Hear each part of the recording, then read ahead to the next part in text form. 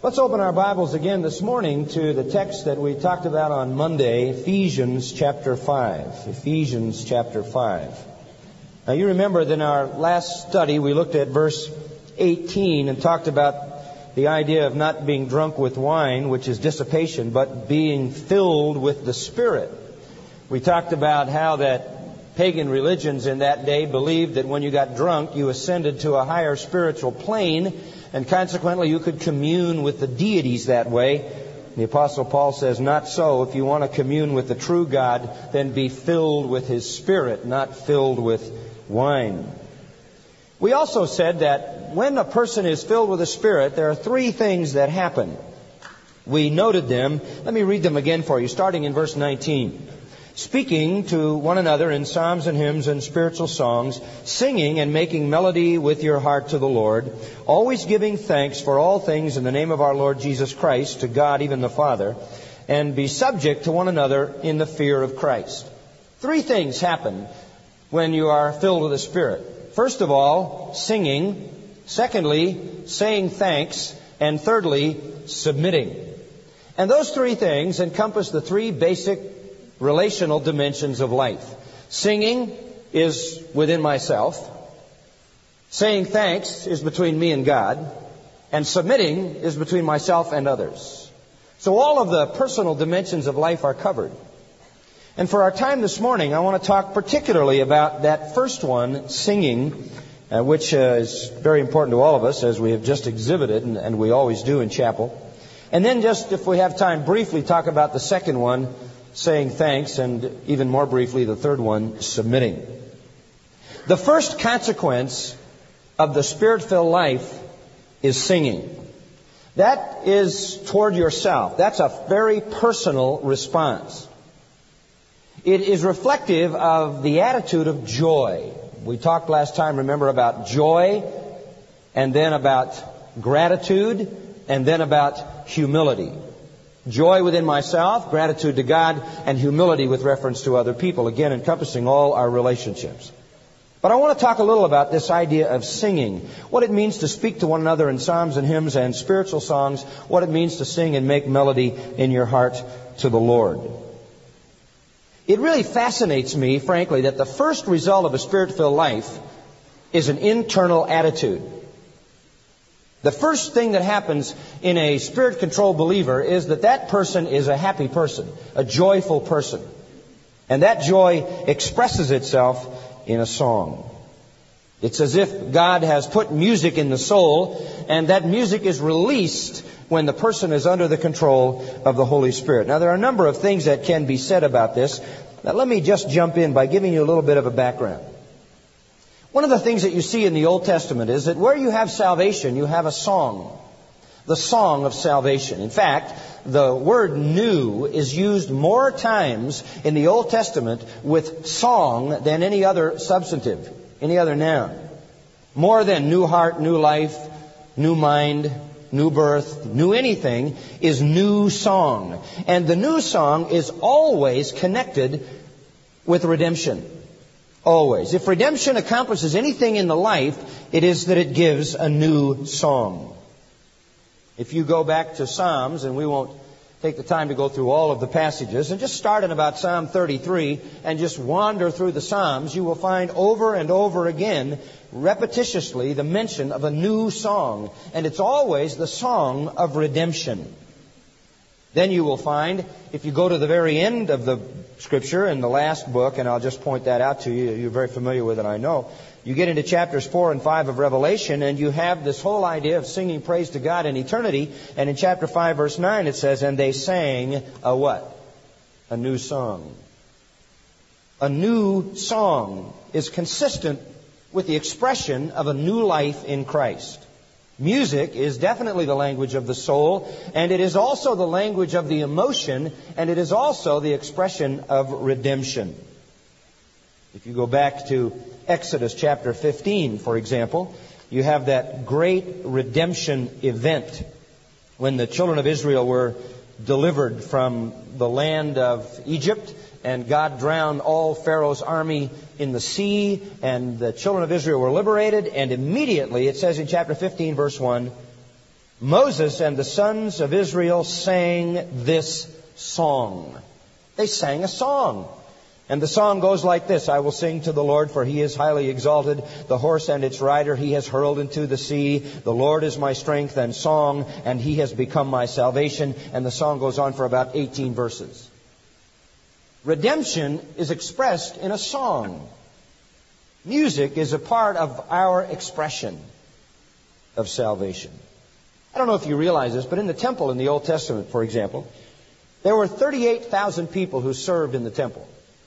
38,000. 4,000 of them sang. 1 out of every 10 was a singer. That's a large choir, 4,000 people. In Exodus chapter 15, that same chapter I just alluded to, after the song of Moses was sung in those first 18 verses, Miriam, who was the sister of Moses, created a woman's chorus. And a bunch of women got together and sang the song of God's deliverance. In 1 Samuel chapter 10, verse 5, the prophets of God got together and formed a male chorus. In 1 Chronicles 13:8, the whole people of God came together in a congregation with instruments and praise, and it says they sang, I love this phrase, with all their might, which means loud. Loud. And the Psalms repeatedly say, sing unto the Lord a loud song. God likes it loud. Isn't that interesting? Sometimes I think He likes it soft, but the Scripture talks about the fact that He likes it loud. 1 Chronicles chapter 16, verses 4 and 5 tell us that David formed a tabernacle choir. What for? To lead the people in singing praise to God. And after the temple was built, 1 Chronicles chapter 23, verse 5, Solomon had a temple choir. And as I noted earlier, that temple choir had 4,000 people in it. In Ezra chapter 2, verse 65, Zerubbabel also had a temple choir in the next temple. In Judges chapter 5, I don't know if you remember this, Deborah and Barak sang a duet. Some of the Levites, by the way, were skilled singers. You know, the Levites supported the priestly work, and some of them were singers. Some of them sang solos, some of them sang in groups, and some of them were leading the music. In Nehemiah chapter 12, after the great time of revival, verses 40 to 42, it indicates that there was a great loud singing of the people of God antiphonally. This group over here singing, and this group would answer over here, and they would sing back and forth. 2 Chronicles chapter 5:13 says the people all sang in unison. In Psalm 68, verses 24 to 26, it tells us the people of God sang, and sometimes they chanted. They had a number of instruments, by the way, in the Old Testament with which to sing. They had a thing called an azor, which is like a harp. Have you ever heard of a dulcimer? A dulcimer, sometimes you hear that coming out of sort of the Ozarks. That's a kind of an old instrument. It's a stringed instrument that you don't pluck, you just strike it, which is what a piano is, only this one you strike with your fingers. They had a harp. They had a funny instrument called a sackbut, which was a sort of a handheld lyre or harp. They had drums, by the way, so, drums have not lately invaded the kingdom to corrupt it. They've been around a long time, drums. They had timbrels, they had bells, they had wind instruments, they had trumpets, they had cornets, they had flutes, they had pipe organ, they had a ram's horn that they just blew loudly. God obviously loves music. And if you read Psalm 150, you read about all of that stuff that God had allowed them to develop so they could praise Him with the trumpet, the harp, the lyre, timbrel, dancing. By the way, the dancing referred to there would be very, very different than our kind of dancing. There is no indication in Scripture or in Jewish history that men and women ever danced together. They danced independently of one another in a way to express the beauty of motion, to give honor and glory to God for the creation. Stringed instruments, pipes, cymbals, resounding cymbals, and so forth and so on. So God is really into music. If you read Ezekiel chapter 40, verses 44 to 47, you read about the millennial temple, you will read that in the millennial time there will be a choir loft. And the choir loft, if you check the measurements out, it's an interesting thing, it measures it out in cubits, would be large enough for about 3,000 people. So there will be a great future choir to sing the praises of God. What was the last thing the disciples did in the New Testament at the Last Supper? What was the last thing they did before they left? They sang a hymn, didn't they? It translates into the New Testament. At the Lord's table, they sang a hymn. They may have sung a number of hymns through the process of that evening, but they sang a final hymn and then they left. You will also note that a number of passages in the New Testament probably are hymns.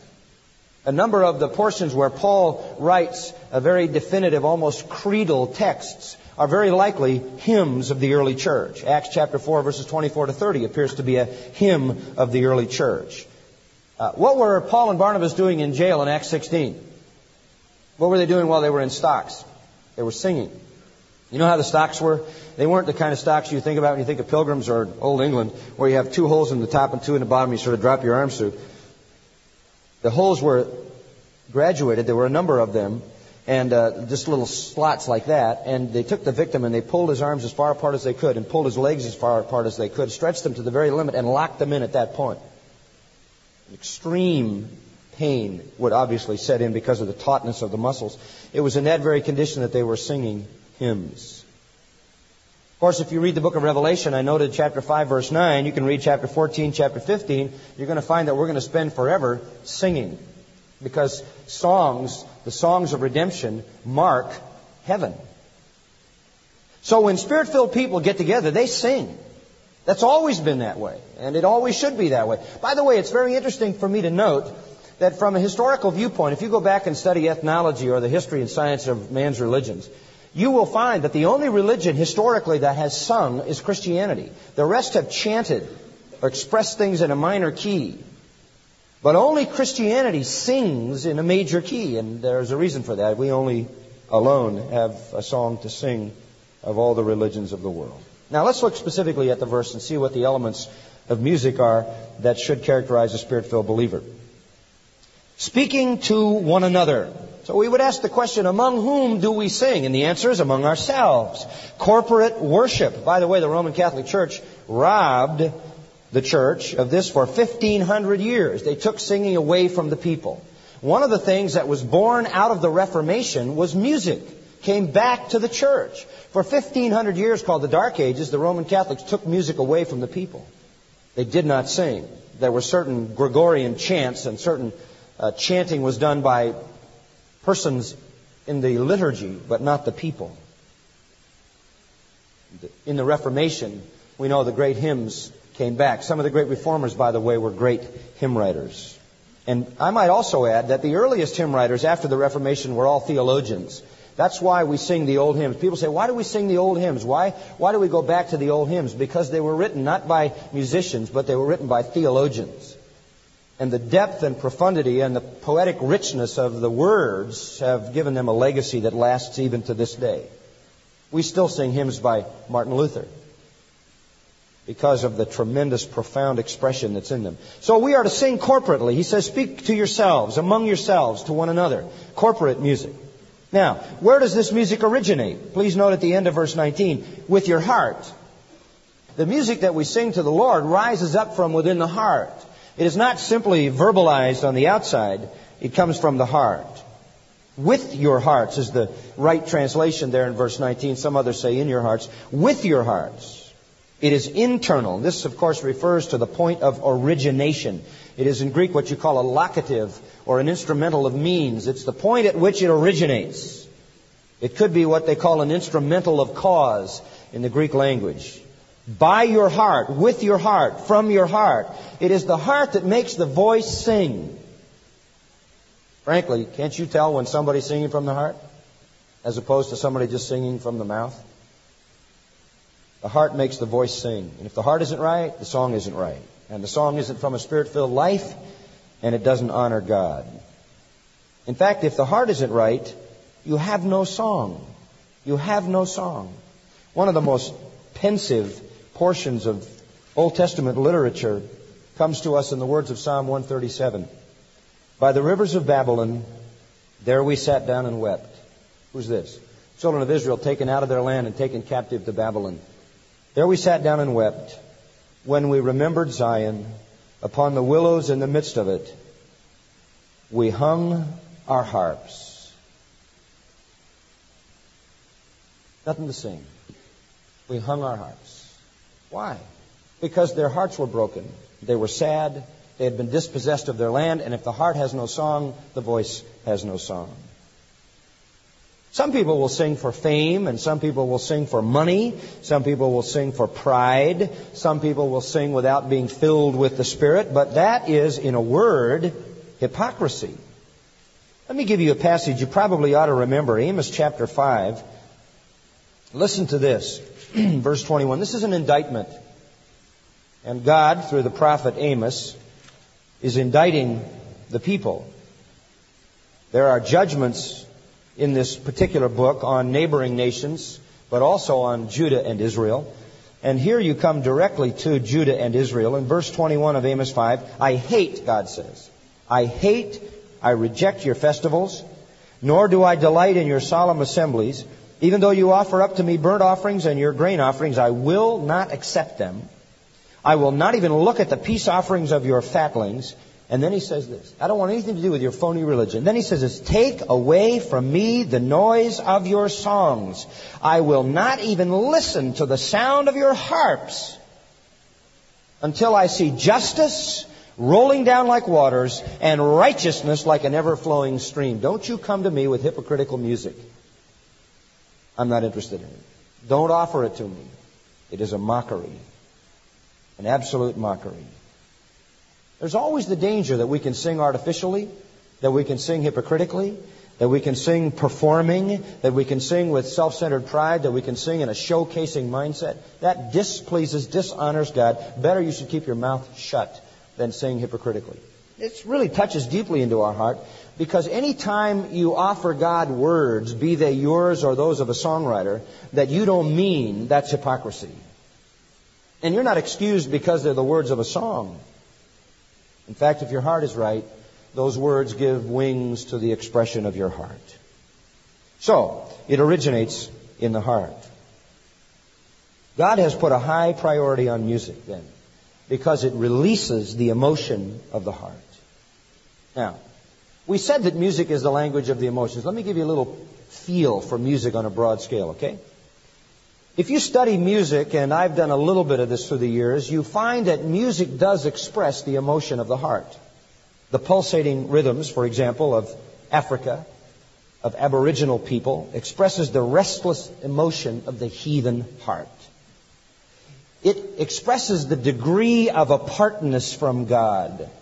It expresses the restlessness of their nomadic lifestyle in many, many cases. I've been to India, and I've listened to the snake charmers. I've watched them charm the snakes. And I listened to the music of India, Ravi Shankar and others who perform that kind of music. It is a music that involves melancholy tones, minor keys, winding melodies, going nowhere, with no point of origination and no point of conclusion, coming from nowhere, going nowhere, never resolving chords, because that's reincarnation. It starts nowhere, it ends nowhere, it goes nowhere, it accomplishes nothing. It has no resolution. Their music is utterly unresolved. We've all heard the barroom lounge music of Western culture, our own society, born in the bars, the lounges, the sleazy nightclubs, where the main object in the nightclub is seduction. That's the point. That's the purpose. You go there hoping to meet someone, to be seduced or seduce. And of course, it is the kind of music that fires the passion and breeds the desire for sex. And I heard the other day on the radio a discussion on this, and they said that in America, more people make love to the music of Neil Diamond than any other current singer. What's the point of that? The point is that's what that's for. In the vernacular of our culture, much of that music is for that purpose. The blues music of the South, what is that? The blues music of the South reflects the heart of the South. It reflects the pensive pain of depression, of racial injustice, of deprivation, of poverty, of misery, of sadness. And then rock music, with its atonality, piercing, shrieking dissonance, with a total lack of direction, total lack of proper relationship to pitch, shows the unrest, the lack of direction, the lostness of man's hearts. In fact, the leader of KISS said in an article that rock music is designed to bypass the brain. There's no question about it, from my viewpoint. Howard Hanson, who is connected with the Eastman School of Music, said, "First, everything else being equal, the further the tempo is accelerated in music from the pulse rate toward the upper limit of practical tempo, the greater becomes the emotional tension." In other words, as you accelerate the tempo of music beyond your normal pulse rate, you increase tension. Secondly, he said in this article, as long as the subdivisions of the metric units are regular and the accents remain strictly in conformity with the basic pattern, the effect may be exhilarating but will not be disturbing. In other words, regular patterns. Third, rhythmic tension is heightened by an increase in the dynamic power. The point is this: speed up the rate, make it irregular and loud, and you generate anxiety. So, turn up the volume, speed up the tempo, make the beats irregular, go from extreme highs to extreme lows, and you can induce emotional tension. Add to that emotional tension evil sexual connotation and explicit words and thoughts, and you will go right by the brain to the body, and the result will be a mix of emotional tension and lust. That is essentially rock music. They did a test with this stuff at Temple Buell College in Denver. They took some plants, believe it or not, and put them in an isolated room with rock music, and they put some plants in an isolated room with violin music. And given the same amount of care and water, the plants in the rock music room all died. The plants in the violin music room all lived. Why? Music is a wave. Have you ever gone into the department store now and seen those weird plastic daisies that move around when they play music? You know what makes those move? Waves. Sound waves. And sound waves penetrate. Aristotle said, I heard him myself. Aristotle said, you don't believe it? Music represents the passions of the soul. And if one listens to the wrong kind of music, he will become the wrong kind of person. Not bad for an old guy. The Old Testament repeatedly says, sing unto the Lord. Sing unto the Lord. And Bach was right when he said the aim of all music is the glory of God. The glory of God. Now, music is something we have to be very careful of, because music is the language of the heart. We don't want to have an atonal, disoriented, tension-creating, lust-creating kind of vehicle to supposedly honor God. We don't want to have a sleazy, sexual, barroom kind of slurpy stuff, smashy, squashy, sloppy agape music to honor God. We don't want to deal with some kind of unresolved, strange Eastern music to honor God. You even have to be careful of some of that stuff that comes out under the title of New Age music. Not all of it is bad, but some of it, just listen to what you're hearing and you'll find it difficult to use in any expression of worship because it has very little resolution. Starts nowhere, ends nowhere. You get one of those albums, have you ever heard it? You don't know what start and what end. Just keep playing. And you turn it over and you just keep playing and playing and playing and playing. And there's no beginning and there's no end. And it's Eastern music. And that's Eastern mentality, which is reincarnation. And it's going nowhere and there's never any resolution. And that's what frustrates me most about it. I want something to start and something to end. And then you can start another one and end it too. But if it never ends and never starts, I get really confused. I read my theology, you see, into everything. It's my problem. I guess I see the world that way. But you don't want anything to do with music that reflects the lostness and the nomadic wanderings of people who are disoriented and separated from God. There is a reason, young people, there is a reason that truly Christian music has developed through the years the way it has developed. And it is because it is a proper vehicle to express before God that which is consistent with what we believe to be true about Him. Music is the expression of the heart. It can have a mental effect on you. We saw that in some of the things I said. In the 17th and 18th century, physicians recommended music for varieties of mental illnesses. Today, music is also used. There is even a music therapy for people who have emotional and mental problems. Have you heard of Muzak? Muzak is what they call white music. It's a company originally that produced white music that is in the background. You don't hear it all the time, but it's in most workplaces and it's in most department stores and malls and places like that where you go. It's in factories, dental offices, doctors' offices, stores. You buy a subscription, as it were, to this Muzak stuff. The president of Muzak, Dr. Jay Kennan, says this: unlike drugs, music affects us psychologically and physiologically without invading the bloodstream. That's interesting. Research, he says, has indicated the inherent qualities of music to influence our metabolism, our heartbeat, and our pulse. Music Corporation, Muzak, has made a unique specialization in non-entertainment applications of music as it relates to behavioral sciences. The subtle influence of music has been harnessed in programs providing a controlled stimulus for people at work. It can literally control how fast you work by how fast they turn up the beat. Why do you think that they started having pep bands at basketball games? Not for the sake of the crowd, for the sake of the players. It has an impact on their metabolism. This kind of music affects changes in your physical responses. In fact, Muzak will guarantee if you get their music, you'll have increased productivity, better sales, and happier people. And they don't even know what's happening to them. Amazing. It can even affect us physically as well as mentally. Anastasius Kircher, a German 17th century medical doctor, studied how music affects us physically. In experiments with water on a glass rim and moving his finger around it, he found he could get different tones. Further study indicated that music moved the body fluids by reverberation of the outer air. Consonance, dissonance, tempo, pitch had effects on muscles and nerves. Have you ever seen, now be honest, have you ever seen a guy who's really into rock?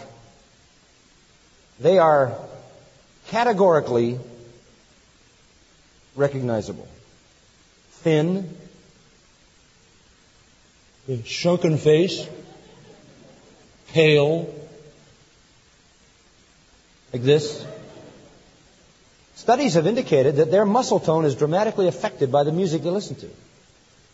Just like you can go into a training room and have an ultrasound treatment, and those ultrasound waves can affect your muscle tone, that has that same effect. Turn it up high and let those waves pound on those people, and you see what you get.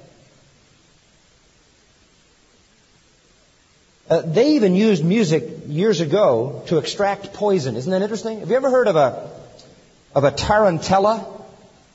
That was a song with some connection to extracting spider poison. Tarantula is what it came from.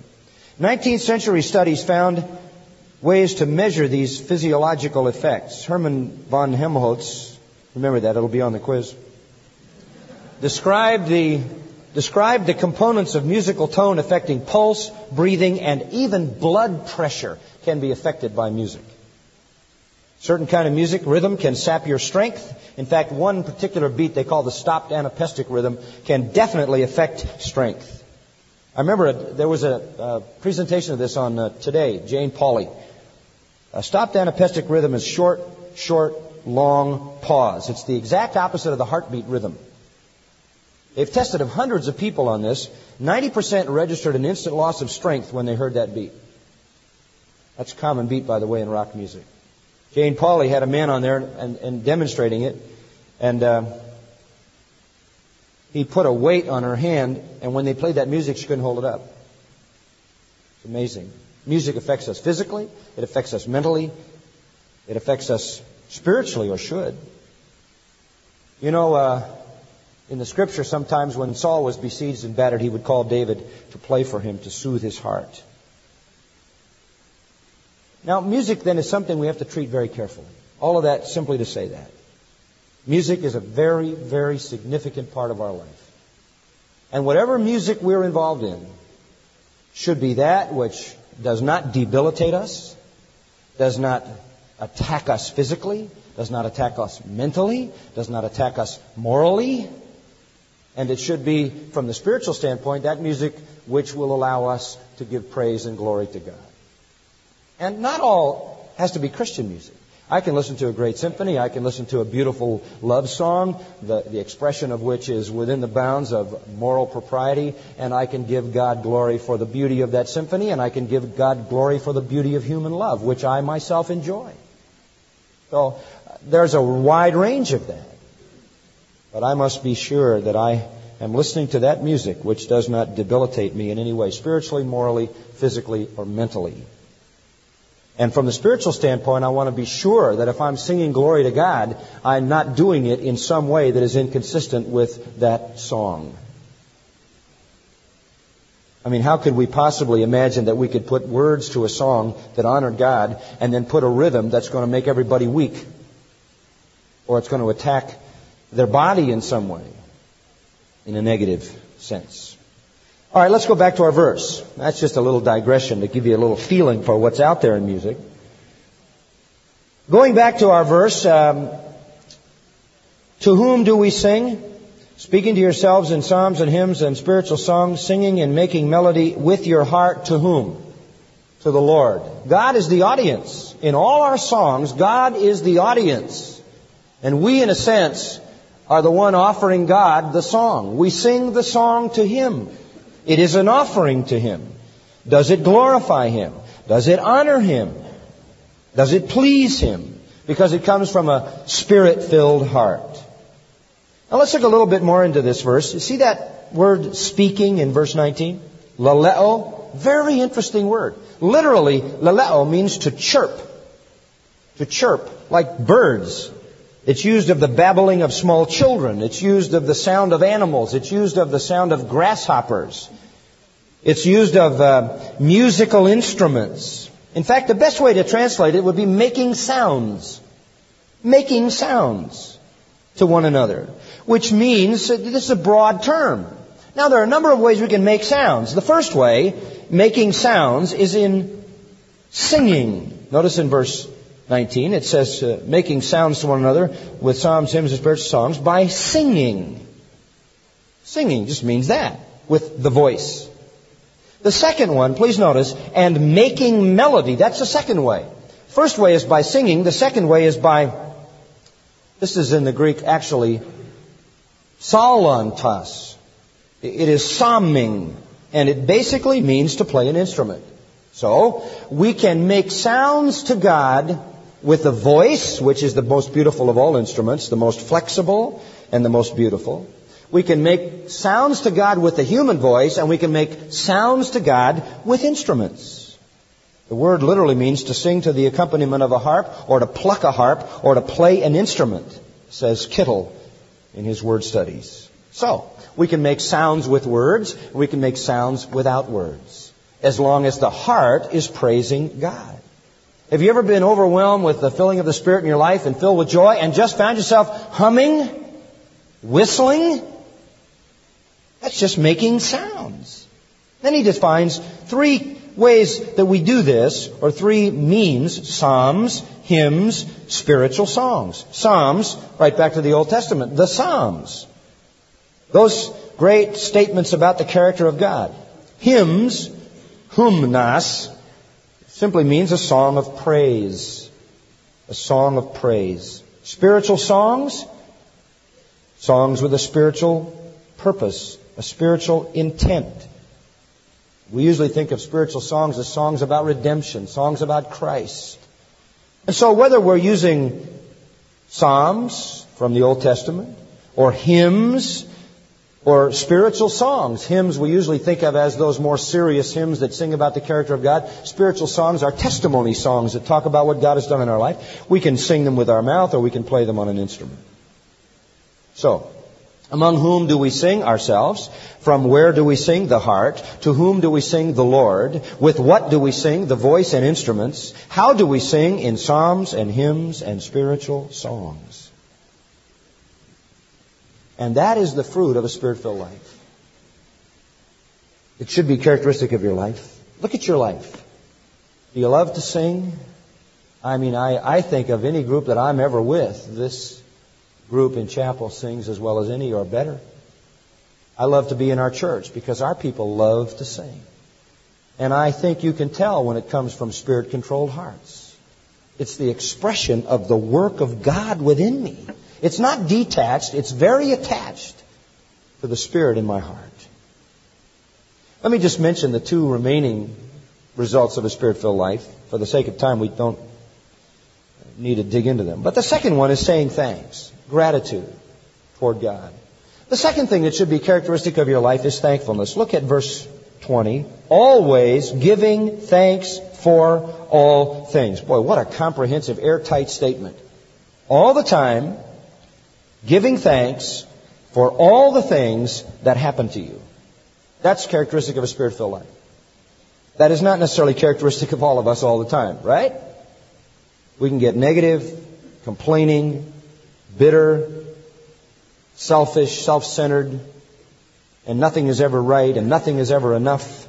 But the Spirit-filled, Christ-conscious Christian gives thanks for everything. I'll tell you something, folks. If I am with a person long enough, I can tell you whether they are a Spirit-filled Christian. Not because I can see their heart, but because I can sense the expression. Right? If I see joy internally, sense of peace and satisfaction that bursts forth in a song, if I see thankfulness, gratitude, no matter how difficult life is, no matter how bad you feel it's become, where you see that kind of gratitude, you know there is the Spirit of God in control. 1 Thessalonians 5 says, in everything give what? Thanks. You're to do that. And the Spirit-filled Christian will do that. Always, for all things. We should be thankful at all times for the gift of Christ, for the goodness and mercy of God, for the remembrance of God's holiness, for Christ's power, for His reign, for His second coming, for heaven, for the reception and effectual working of the Word of God in our life and the life of others, for God's deliverance in our life, which removed us from sin and Satan, for victory over death, for wisdom and might, for the triumph of the gospel, for the conversion of others, for faith, for love, for grace, and on and on and on. We should be grateful all the time for all things. And it doesn't matter what happens in our life. If you're Spirit-filled, you're going to be grateful. Would you notice the end of verse 20? In the name of our Lord Jesus Christ, to God, even the Father. Again, our gratitude is directed toward God. But it's in Christ. In Christ. See, we're by nature so self-seeking. So bent on getting things the way we want them, and when they aren't that way, we aren't thankful. We have to learn to give thanks in Christ. In other words, we have to identify with Him. His thanks to the Father sort of rises in us through His Spirit. Think about Christ. He deserved glory. He got shame. He deserved love. He got hate. He deserved worship. He got rejection. He deserved praise. He got scorn. He deserved riches. He got poverty. He deserved holiness. He got our sins. And it went that way through His whole life, and yet He was always thankful to God. What a lesson for us. We deserve humility, we get glory. We deserve hate, we receive love. We deserve rejection, we receive sonship. We deserve scorn, we receive affection. We deserve poverty, we receive riches. We deserve sin's curse, and we receive God's holiness. We should be so thankful. So thankful. That's how you identify your spiritual condition. Are you thankful? Are you joyful? I remember reading a poem many, many years ago. A city mission in London found a woman in the last stages of disease. She was in a room so grim and cold that poverty was written all over it. This woman was just dying in this terrible place. The dying woman managed a faint smile as she said, I have all I really need. I have Christ. And a man who was there in that room that day went back and penned these words. In the heart of London city, mid the dwellings of the poor, these bright golden words were uttered, I have Christ, what want I more? Spoken by a lonely woman dying on a garret floor, having not one earthly comfort, I have Christ, what want I more? He who heard them ran to fetch her something from the world's great store. It was needless, died she, saying, I have Christ, what want I more? Oh, my dear, my fellow sinner, high or low or rich or poor, can you say with deep thanksgiving, I have Christ, what want I more? And the final characteristic of a Spirit-filled life is found in verse 21. And just to mention it,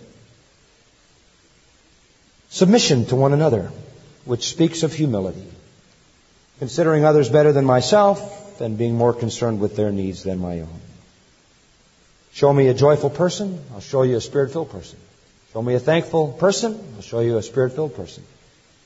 Show me a humble person, concerned about others, not himself. I'll show you a Spirit-filled person. You want to be that person? I'm sure you do. Let's bow for prayer. Dear Father, we can say with that lady, I have Christ, what want I more? Make us ever thankful that whatever we don't have, we do have Christ. And so much more, of which we are unworthy. Fill us with your Spirit as we yield to the Word dwelling richly in us. And may we manifest that through joy, gratitude, and humility. We offer it all to you for your glory in Jesus' name. Amen.